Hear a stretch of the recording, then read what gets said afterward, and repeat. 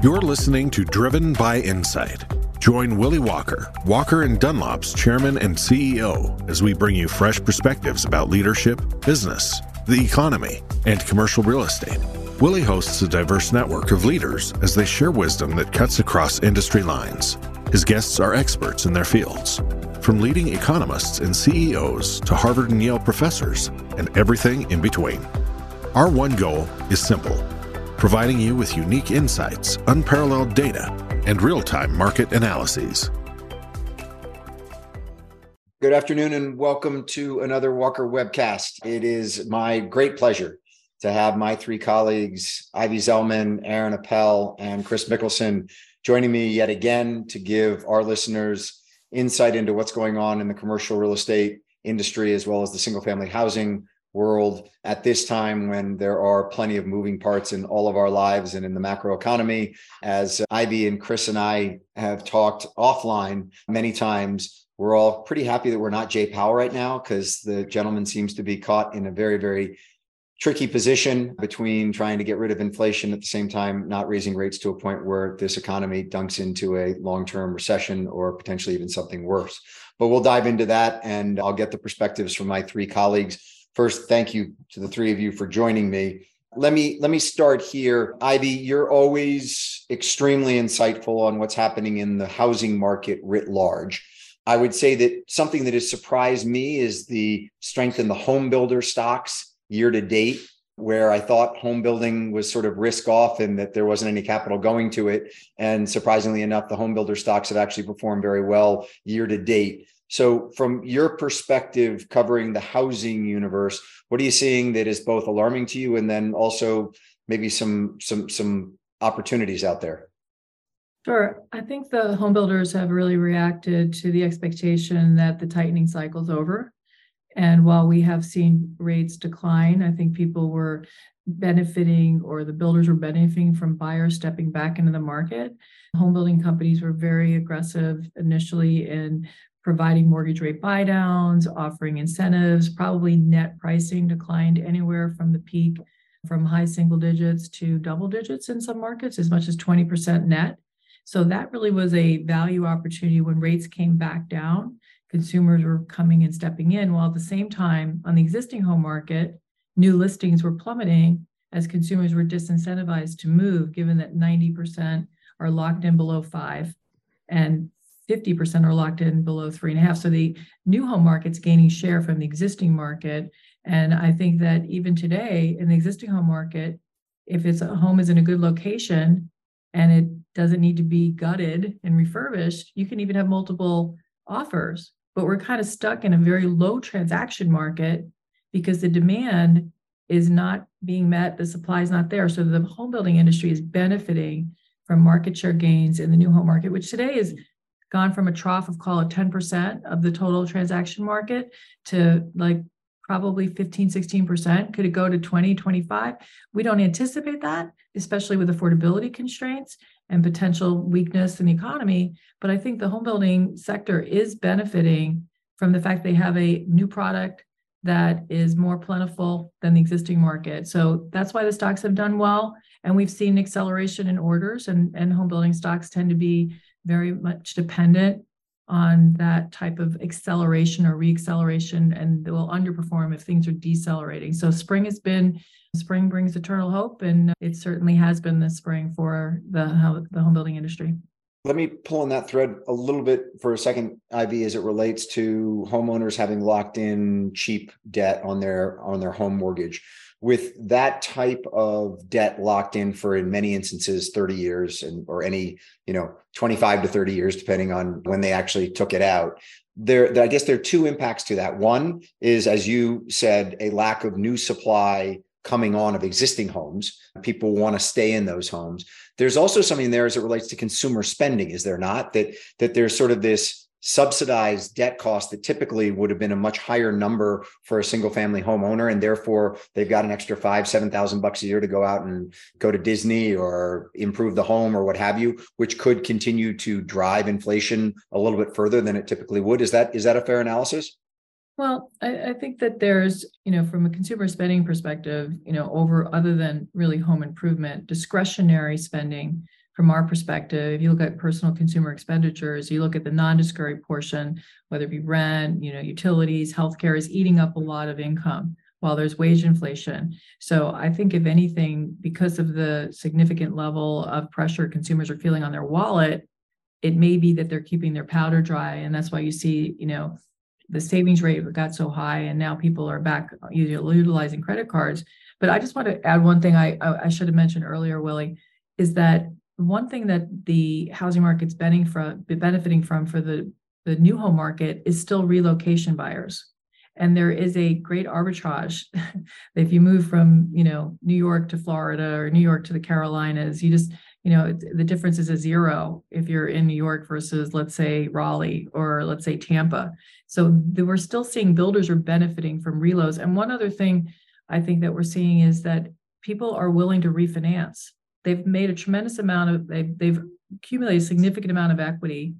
And if they are looking to buy a new home, they might say, you know what? Yeah, I'm locking in at 6 or 6.5, but I can refi and I made so much money on the sale of my home and I'm moving to a city that's more affordable. So there's a little bit of musical chairs going on. And I'm not sure about the consumer spending piece to answer your question more direct, but I do think that discretionary spending is under pressure. And we're seeing that across our mosaic with respect to home improvement, DIY, just people being more cautious, I think, with their spend.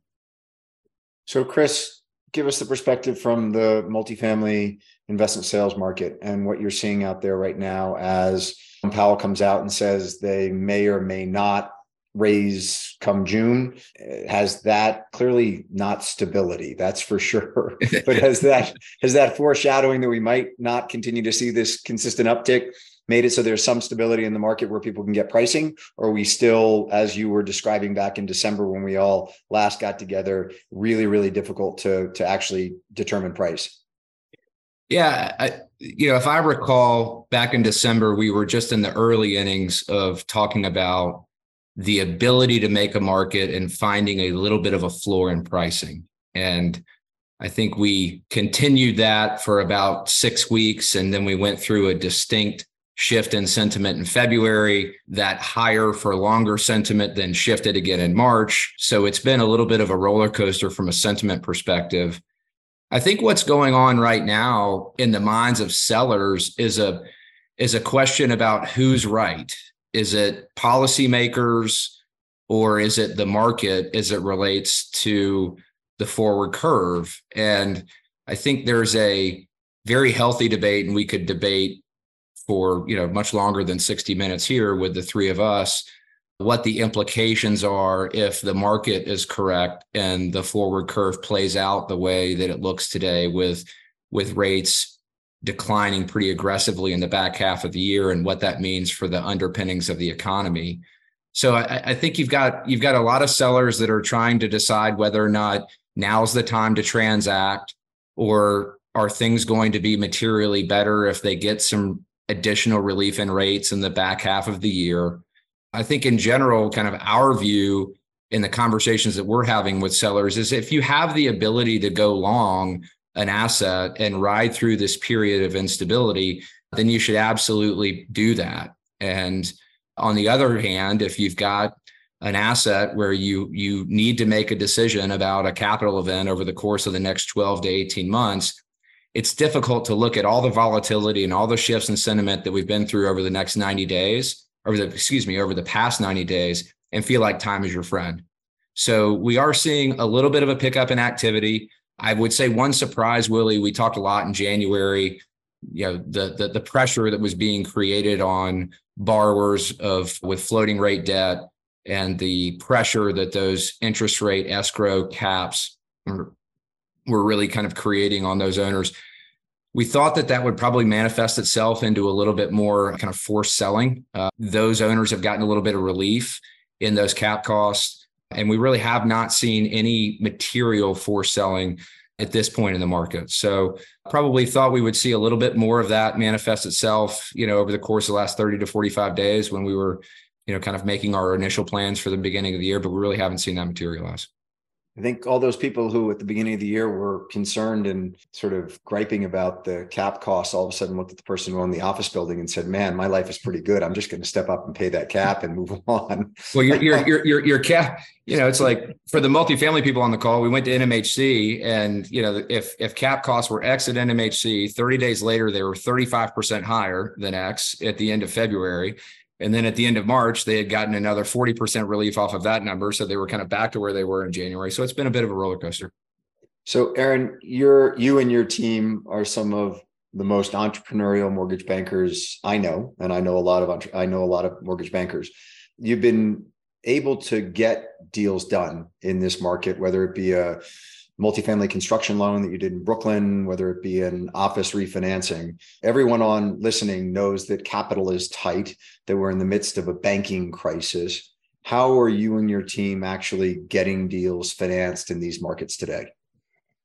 Yeah, look, I think everybody knows what's going on with the commercial banks and the depository issues that they've had and some of the shutdowns. And the interesting thing that I find about it is the market's really absorbed these shutdowns pretty well. I mean, you've seen a few other banks that are under pressure, but when you look at the funding at the Fed window, First Republic was borrowing a tremendous amount of money from the Fed, and since they've been rolled into J.P. Morgan, that window, the funding window, has tightened a lot. So there's really no contagion effect that we're seeing amongst the banks. I go back and forth on the opinion of what's going to happen with rates, but what's interesting about the market is there is liquidity. There's certainly much more liquidity than there was in 2009, where there was no liquidity. I think there's a problem in the banking market. There's a huge restriction in commercial bank liquidity. There is a pullback amongst investment bank liquidity and credit fund liquidity. But the truth of the matter is there's so many different alternative lenders in the market today versus what there was 15 years ago. And there's so many different options available. People may not like those options. There's a lot of expensive capital in the market. Credit spreads have distress levels to them. Leverage is certainly down, but for good projects or good assets that make fiscal sense, regardless of the asset class, our belief is that there is credit available for those assets. Whether the owner or sponsor likes that liquidity that's available is a different story. But we have not had any transactions that we've worked on that should get financing not be able to get financing. We have deals, when the market is better, we have a lot of deals that shouldn't get financing, that get great financing. And today we have a lot of deals that shouldn't get financing. And we still occasionally get some of those financed, but there's a lot of them that just can't get financed right now. And if we look at non-multi, because we'll dive in on the agencies and their role in this market today and at what rates they're putting capital out, but back of the envelope for everything non-multi right now, essentially SOFR plus 250 to 350? Yeah, I mean, look, I think it's leverage specific, but I would tell you cash flowing industrial of high quality is SOFR 200 at moderate leverage. I'd say, cash flowing super high quality office is, 300-ish over. Hotel is, probably high threes, I would tell you. Retail is somewhere in that, upper two handle range. I would tell you self-storage is probably in the similar range as where retail is. There is, some liquidity out there. I would tell you that the office market is probably the most challenging. There is just a level of illiquidity that exists for office, whether existing capital providers have too much office exposure. So regardless of the quality of the asset or how good the sponsor is or how strong the cash flows are relative to the loan request, there's just an inability to lend into that sector due to allocation. And a lot of credit has that issue around the country, whether it's banks or insurance companies or different types of credit funds or mortgage REITs or pension funds. They all have substantial office exposure. They're all trying to shrink that exposure. I think that's creating more liquidity. The other thing I would also point out is the markets are not as bad as what you read in the papers or in the media. There is anytime the headline is a pure panic, CRE, CRE disaster coming, wall of maturities, office is completely collapsing. I can tell you wholeheartedly that none of that is happening, and the fundamentals on the ground are dramatically better than what we're hearing in the news, albeit we are operating in a market with substantial less liquidity than we have at any time in the last 15 years. So, Ivy, you called the Great Financial Crisis and then had a very interesting, if you will, perch to see what was happening to the liquidity crisis that Aaron was talking about, the credit crisis. We're in a very different market today, are we not, as it relates to the overall macro fundamentals? And as you sit there and are trying to figure out whether we're going to dunk this thing into a recession or whether we're going to have a soft landing, what are the key things you're looking at and your team is looking at as it relates to opinions on the various stocks that you cover and more broadly the housing market? Well, I think we recognize that we're not in any kind of credit bubble. I mean, when you go back and look at what caused the GFC, it was, credit and too much of it and, very loose underwriting. And that's not an issue today. The mortgage market is very sound. So we think, if anything, we're going to have what has been historically more of a regional type recession that will be job dependent. So where you have high job losses, you'll see more pressure in those markets like the tech markets today, whether it be in Seattle or in Northern Cal or in Denver, you see more pressure in those markets. So I think, if anything, we kind of see it as, for the housing market, as housing is actually looking relatively pretty good. And in that ecosystem, Ivy, there's obviously the home builders, they're the brokerage firms. I actually saw today that Compass lost $150 million in the first quarter and actually gave a pathway to making money, which quite honestly surprised me as a single family brokerage company that has had such significant losses, that they think that volumes are going to pick back up or they actually could make money on the single family brokerage side. But they're obviously the home builders. There's the SFR, BFR space. There's the home improvement space.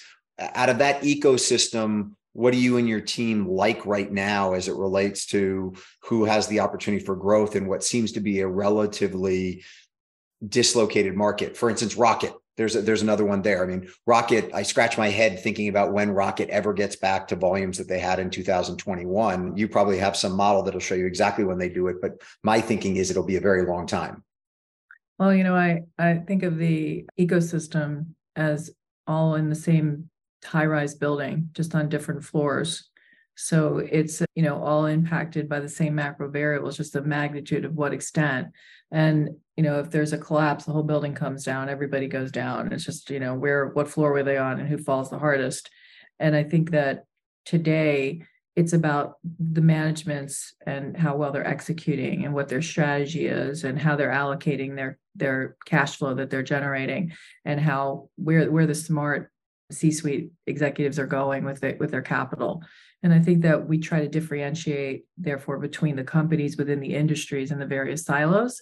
And I think that we have individual companies. And for example, Rocket is a company that is probably one of the few in the mortgage industry that actually has a balance sheet that can actually invest in their growth and look to innovate the industry, and is providing significant opportunities for consumers today.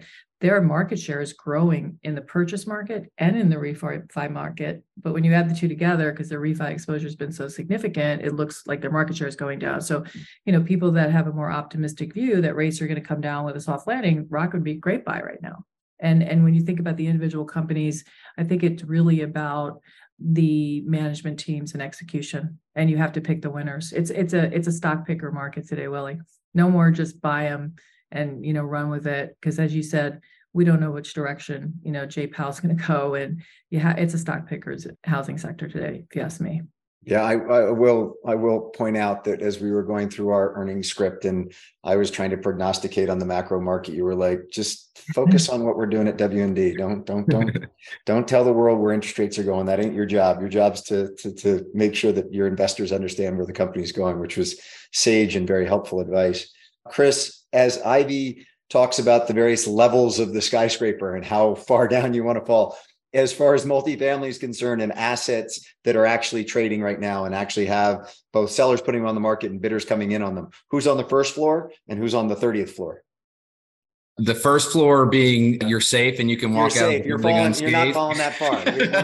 There's actually a market for your product. That's going to be the clean, de-risked core and core plus assets that are out there. The further you move up the elevator to the 30th floor and the closer you get to the opportunistic side of the risk spectrum, or, the tertiary side of kind of the gateway to primary to secondary to tertiary kind of market continuum.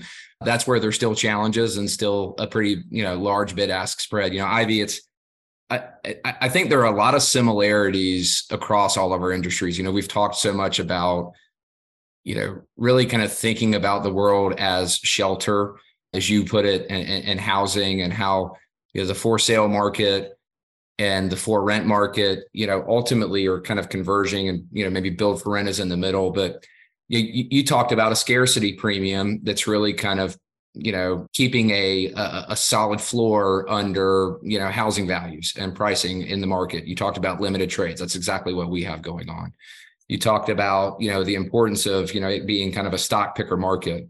Anyone that's been active in multifamily investing for the past decade, almost without exception, has just had indiscriminate success. And we're moving into a period now where there will be winners and losers, and we will see the savvy investors really start to emerge. And so I think that that's something that we're kind of paying attention to, and we're really focused on paying attention to what the groups that have been ahead of the puck, for the ahead of trends for the last few years, kind of paying attention to what they're doing. And I think what you see them doing right now is trying to fill gaps where there's, really kind of levels of illiquidity. And Aaron will talk a little bit about that in the credit space. But if you have the ability to go play on a new construction pre-stabilized asset today, when you are really the only buyer with the only capital structure today that allows you to compete in that transaction market, versus 12 to 18 months ago, when the debt fund space was as liquid as it was, there were 10 to 12 competitors, for that same asset. Those start to be pretty compelling opportunities and pretty interesting opportunities that are being pursued by, some of the groups that we pay a little bit more attention to, as, those, like I said, that are typically a little bit out ahead of the puck. So on that, Kris, cap rates have adjusted to what? And obviously it's market specific, it's asset specific, but I saw one of our competitors put out a research report that said that broadly across the country, multi cap rates have gone up to a 4.72 mark. What are you seeing in the market today? Yeah, I mean, we're paying a lot of attention to the buyer interview surveys that we're conducting on all the transactions that we're conducting across the country. And I would say in general, return metrics, again, this is in that kind of de-risked core to core plus side of the risk continuum. Unlevered return targets are kind of solidly right now in the mid to upper sevens. Residual cap rates have really kind of settled in on the margins of 5%. We've seen a couple of anecdotes where they've been underwritten by groups inside 5, let's call it a 4 3/4, but I think on the margins of 5%. I think where pricing is really differentiated today is where buyers kind of feel emboldened about the underpinnings of the economy and the growth assumptions. I think on the low end, we're seeing kind of 2.5% to 3% revenue CAGRs over the course of the hold. In some markets, in some situations, we might see 50 to 100 basis points on top of that, maybe more muted growth over the course of the next few years, and then recovering pretty robustly in the 26, 27 time period. And so when you kind of put those return targets and those growth assumptions into a blender, you see, year one cap rates in that upper 4 to 5% range.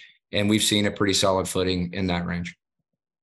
Aaron, we've seen the agencies pricing debt that allows you in that high 4s, low 5s to actually, we just did a deal last week. It was $140 million Fannie Mae fixed rate loan, 7-year term at 4.98, and the buyer bought the asset at a 5 cap. So they actually have a little bit of positive leverage on that. In the other non-multi asset classes, given where cap rates are on retail and office, can buyers actually get positive leverage given where spreads are and where cap rates are in non-multi assets, or is it still pretty upside down? You could call that the mile high deal. Yeah, exactly. Yeah. The asset actually wasn't in Denver, so it's not. It was that. So I've got to give our listeners a little bit of background on what Aaron just said, which was just that I was actually on an airplane boarding, and the CEO of the company that had bought this asset that was coming to Walker Dunlop for financing walked by me, and we had a nice conversation. And I texted the banker and asked, have we rate locked this deal? Because it was brought to loan committee at Walker Dunlop the day before. Banker came back to me and said, no, we're waiting on the sign off from the CEO. So I walked back to the CEO and said, you ready to go? 10 years at 335. And the CEO said to me, can't we just lock tomorrow morning? To which I said, in this market, if it looks good, I'd take it. CEO said, go. At 3:59 in the afternoon, we got it to the desk, and the desk rate locked it. Last Friday morning, the jobs report came out. The 7-year was up 7 basis points, and investor spreads went up by 4 basis points, which is an 11 basis point change in the rate from it was 4.98 was our all-in coupon rate. So I had 11 to that, and that ended up saving the client over the next 7 years $1 million in debt service. So that's why Aaron said, is that the mile high one? Because we were taking off to go up well over a mile into the air, but it's not a Denver asset, which was what I thought you originally were talking about. Anyway, sorry for the long anecdote, but yes, we got that done. Let's go outside of multi for a second though, because clearly you're right at that. In multi, with the agencies pricing where they are, you can find positive leverage or just a little bit of negative. Is that something you're seeing in other asset classes, given that retail cap rates are in the 7s and you can finance it SOFR plus 250, 300, or is that out of the question right now?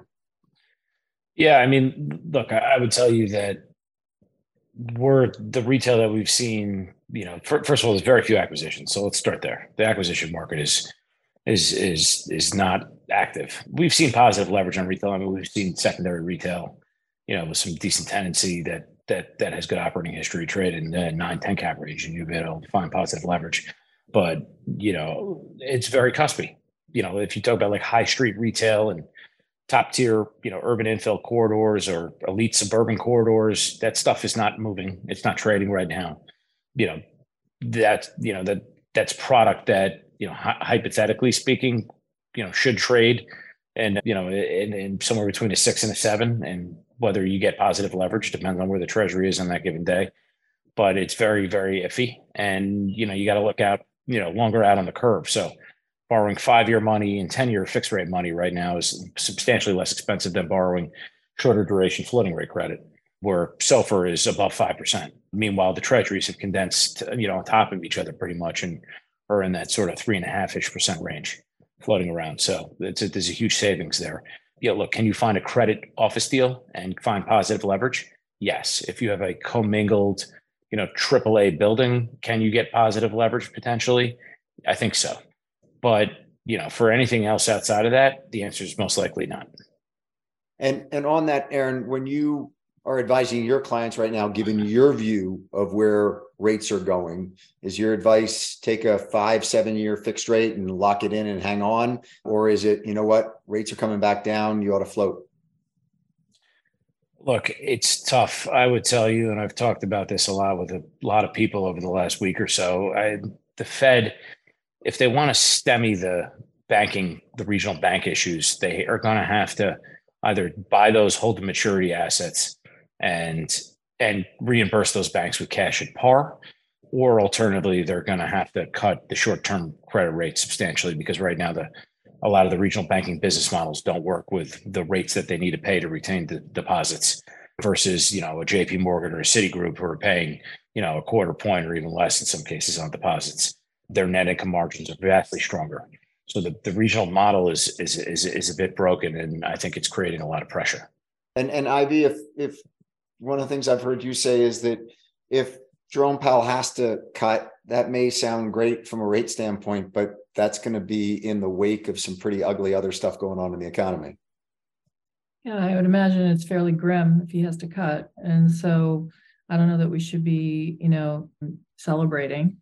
I think that we have a real conundrum, and I told you I wouldn't want to be Jay Powell, so it's not an enviable position to be in. I think that when you go back to housing, what I really concluded, housing is dependent on confidence, and if there's fear in the air, people are concerned that they're buying at the peak of the market, or they're locking into any commitment that could be the top of the market, irrespective if it's home improvement or even paying top dollar in rents. I mean, they're going to be hesitant, and fear will dictate, incrementally where consumers go and what they spend and the assets they purchase, or, in the case of rental. But if fear, like we saw, rates are stabilizing, people say, okay, home prices aren't going down, I'm not buying at the top, I feel better, and I still have a really good job, or I feel confident about my job. And so ultimately rates are important, but what's the most important thing? I think it's confidence.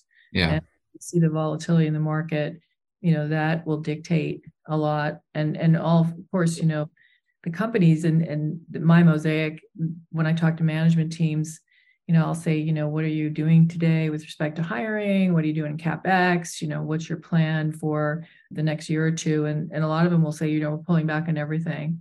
And that's self-fulfilling then. So that's, and then of course, if you can't get access to capital and so you're small businesses, and it affects the food chain. So I think we almost create a recession ourselves just because the banks stop lending and the companies pull back. And so I feel like I say that it's a death by 1,000 cuts as opposed to a plunge. And we're just going to keep in this range that maybe the Fed's going to keep us in. I personally don't see rates coming down. I think they're in a tough spot. So inflation is too much of a concern. We do anticipate that at least the housing CPI is going to decelerate. And we anticipate that rates are normalizing for rental rates. And that's going to relieve some of the pressure on overall CPI, with 40% being shelter. But, not being able to predict every other aspect of the 60%, I think it might be more stubborn. And I think that they're going to be more pragmatic. So I just think that people are hunkering down and they don't know which direction things are going. But Willie, it's a great question. And I'll give you a flavor for some of the conversations we're having on our end. We've probably been as busy as we've ever been providing brokers' opinion of values, right? So BOVs left and right, and we'll submit a BOV and we'll have a follow-up call with the seller, and they'll ask us to revise the value, assuming that rates come in 50 basis points by the end of the year and it's a Q4 sale. And it's back to what I was talking about earlier, where they've kind of fallen in love with the forward curve and they've got this idea that everything's going to be better in the fourth quarter. But back to Ivy's point, we are in a period of deceleration and a reversion to the mean as it relates to operating fundamentals. And irrespective of the rate environment, our message to those potential sellers is that there's nothing more detrimental to the value of your asset than deteriorating and declining fundamentals. We can get through deceleration of fundamentals, but once you start to see negative trends showing up and manifesting itself in the rent roll, there's nothing harder for Aaron to go finance or for us to go sell at a price that any seller is going to be pleased with. So having that conversation in concert with the what if there are cuts in the back half of the year and we're in a more friendly rate environment, what that means for the underpinnings of the economy and asset fundamentals is a delicate balance. Yeah, it's an interesting one as it relates to employment and what would have to happen to employment to get the Fed to cut. Because my tummy would tell me that they want to see 5.5% unemployment. I quite honestly find it to be unbelievable that our federal government wants to see more people out of work than in work. But I also understand the calculus. They're like, we need 2% inflation. And right now, the driver of that is this very, very tight labor market until we get some relief from the labor market. But so much of the housing market is dependent upon employment, and rent growth is dependent on employment, and new home building is dependent on employment. And so you sit there and you sort of say, well, what they really want to do is slow down the economy, slow down employment to get to the number they want to. But exactly what we're talking about, if all of a sudden someone's saying, well, that's going to be great, I'm going to pick up 75 basis points on the 10-year, it's going to be a really ugly outlook in the macro picture to get the Fed to get there. And therefore, what's the underlying performance of your asset, and can it sustain the 75 basis point pickup you're getting in rates? And I see, Ivy, you're nodding on that one. I mean, isn't that sort of right? I mean, don't we sort of want things just to kind of hang tight here and not have rates come back down?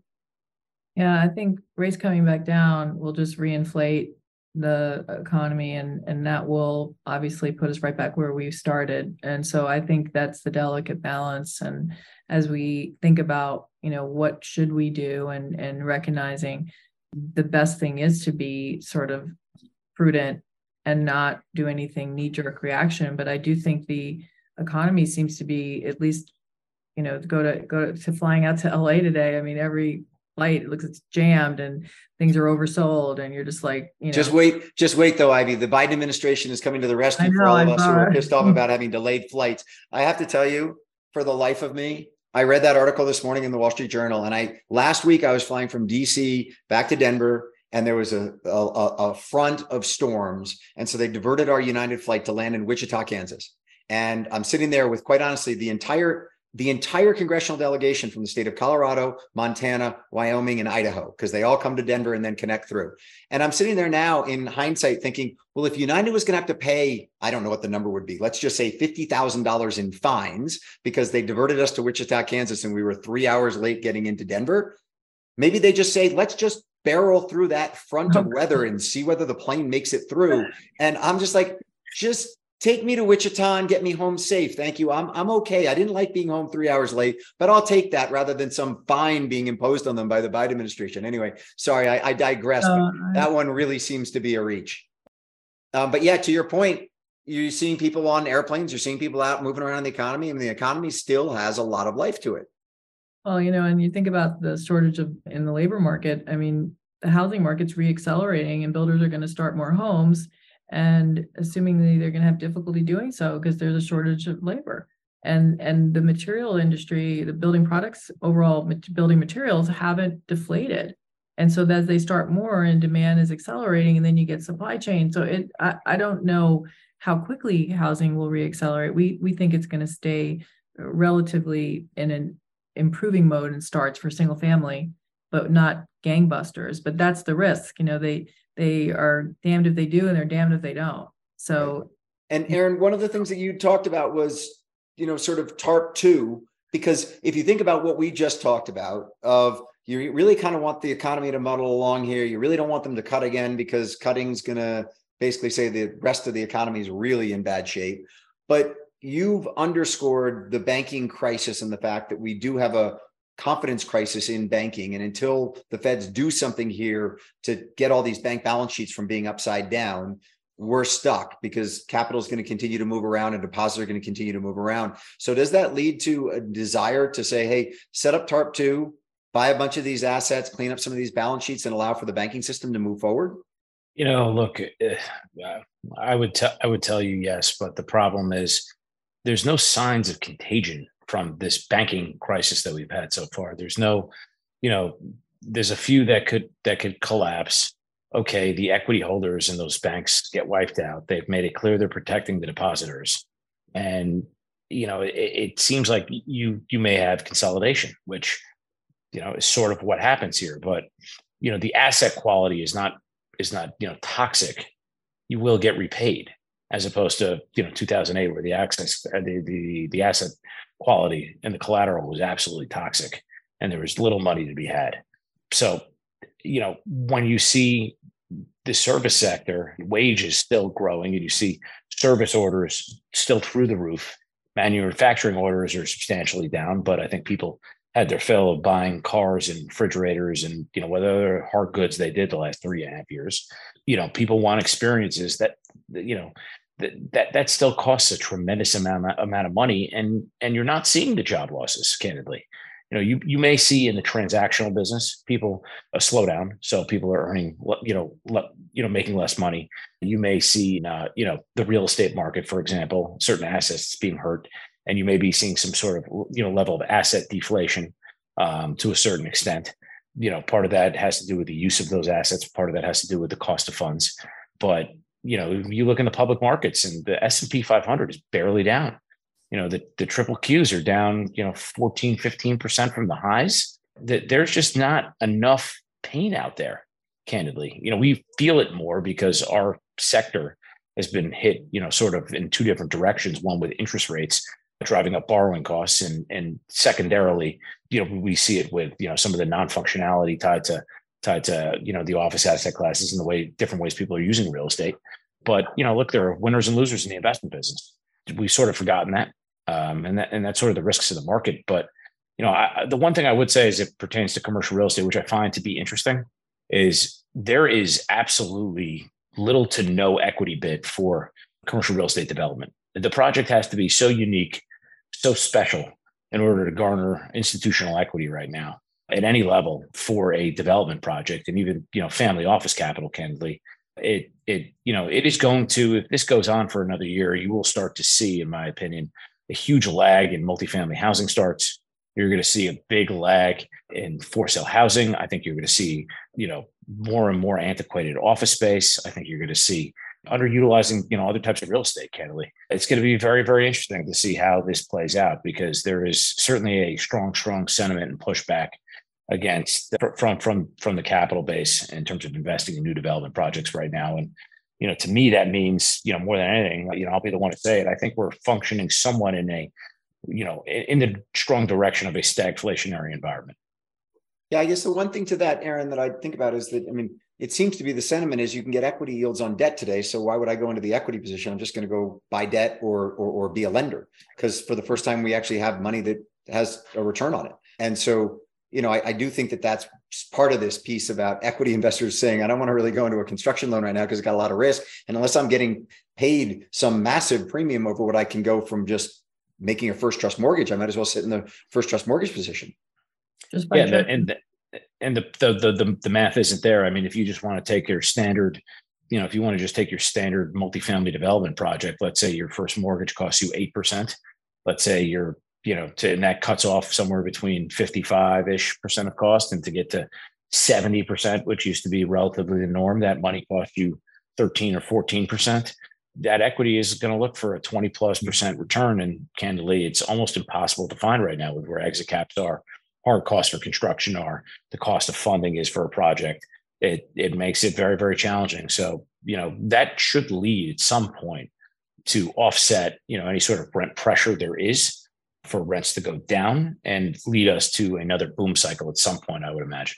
The market is littered with 5.5 to 5.75 return on cost multifamily development projects that are utterly stuck. And I think Aaron's spot on. I think this ultimately, as we kind of work our way through this, will probably create some opportunities as capital starts to come back to the market. And I think that's probably an interesting, place where that capital can play. But the other thing that it's going to do is it's going to exacerbate the affordability issue that we have in a lot of these major cities, which is a real problem. And so as we think about, policymaking conversations about, setting up, construction loan vehicles to get some liquidity to this space, if this current situation persists for the intermediate term, Aaron's spot on. It's going to create real pressure in that 25, 26, 27 time period. Once the backlog that's delivering right now, as we've talked a lot about, gets absorbed, we're going to see a real housing shortage issue. I also want to add one other thing as it pertains to unemployment. The Fed is fighting yesterday's battle. There's been a massive push forward of the baby boomer generation to move into retirement that got accelerated with COVID. We have not replaced that population. We just do not have enough skilled laborers in the market. And look, the hope is that technology through AI and robotics starts to substitute for some of that skill that we need. But I still think from a true, usability expansion, we're still a substantial ways off. And it is going to be almost impossible for them to crack unemployment without really, dangerously harming the economy in the long run. Yeah. Ivy, anything on what Kris and Aaron just threw out there, or I'll move to our closing thoughts? No, I feel like I'm going to be outside my lane if I start, opining on my views. Well, no, but I was to say, both Aaron and Kris are sort of saying, look, if construction dollars And if both debt from banks as well as equity are as scarce as we see them today, there's a good chance that we go through 2023 with very few starts, which would then say jump out 2 years from there and you have very few deliveries. Right. And I do think that, assuming we see development and starts contract significantly, especially in multifamily, where backlogs are at the highest level that they've been in decades, that needs to happen, because otherwise we're oversupplied if all that backlog gets delivered right now. We're not oversupplied really today, but we would be if we delivered it all today. And so then we have a correction because we don't have anything coming in the funnel, or very little is coming in the funnel. So you start to see a recovery, call it 25 and beyond, assuming the economic backdrop is positive. So we could see through, to that period where we'll be through the tough, completion delivery impact that it may have on fundamentals that will revert the market to that lower, call it rent growth in the low single digits, kind of 1 to 3% nationally, or even sub 2. And so thinking about that, then you see past that, to Aaron and Kris's point, because if the market's contracting it's been so long since we've had a market cycle that people forgot that we have market cycles, and that is exactly what's happening right now. So let's end on this, and only because they're proxies, not because any of you are in the stock trading market on a daily basis. But the Dow closed at 33,500 today, and the 10-year closed at 350 today.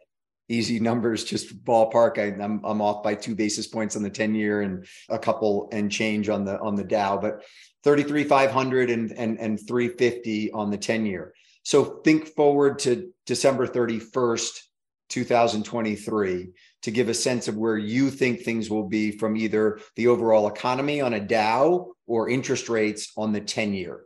Give me your throw the dart at the wall and give it a guess. Aaron, I'll start with you. Well, if you go back a year or a touch over a year when rates were at 1%, the 10-year was at 3.5%, and the Dow was somewhere around 33.5. So we've brought rates up from 100 basis points to 500 basis points, or up over 500%. And the stock market is in, at least the major indices are in the same exact place, and the 10-year Treasury is in the same exact place. So that still means to me that there's way too much steam in the marketplace. I think we'll go down. I would anticipate a 10-year Treasury somewhere between 3 and 315, and I think the Dow is somewhere in the 3,000-ish range would be my guess, or 30,000 range. 30,000 range. To 30,000 to 31,000. All the listeners really want to know is where Aaron thinks Bitcoin's going to be. So we got to get exactly. You got it. We're Bitcoin in the price of, what was it, lemons or eggs? Somebody was buying out Bitcoin and eggs. Exactly. Where's BTC? Are we at 29 or 30,000 right now? Failed banks are good for Bitcoin. Failed banks are, and a weakening dollar with no other fiat currency for people to go into. Kris, 33.5 on the Dow and 3.5% on the 10-year. Where you going? Yeah, I'm a little suspect of the equity indices, because so much of their resiliency is tied to the larger cap tech stocks. And the reason why they've rallied is they've gotten religion around their business models. They all got fat over the course of the last decade, and they've returned to focus on profitability. And that's really been the leading edge of the white collar job recession that we're in right now. So I think there's going to continue to be earnings pressure in the public markets. So I'm gonna say probably call it 8 to 10% lower on the S&P from where we are today. And I tend to agree with Aaron. I think we'll see the 10-year bond trade down. I'm not going to go 3 to 315. I'm going to be a little bit less controversial and just call it range bound between 325 and 335, which the reality is that's been the median forecast for 24 to 36 months out, from the majority of the fixed income analysts that we've been surveying for the past couple of years. So I'm going to stay in the fat part of that fairway and call it 325 to 335. Nice 10 basis point range there. Ivy, the last word. What's your thought?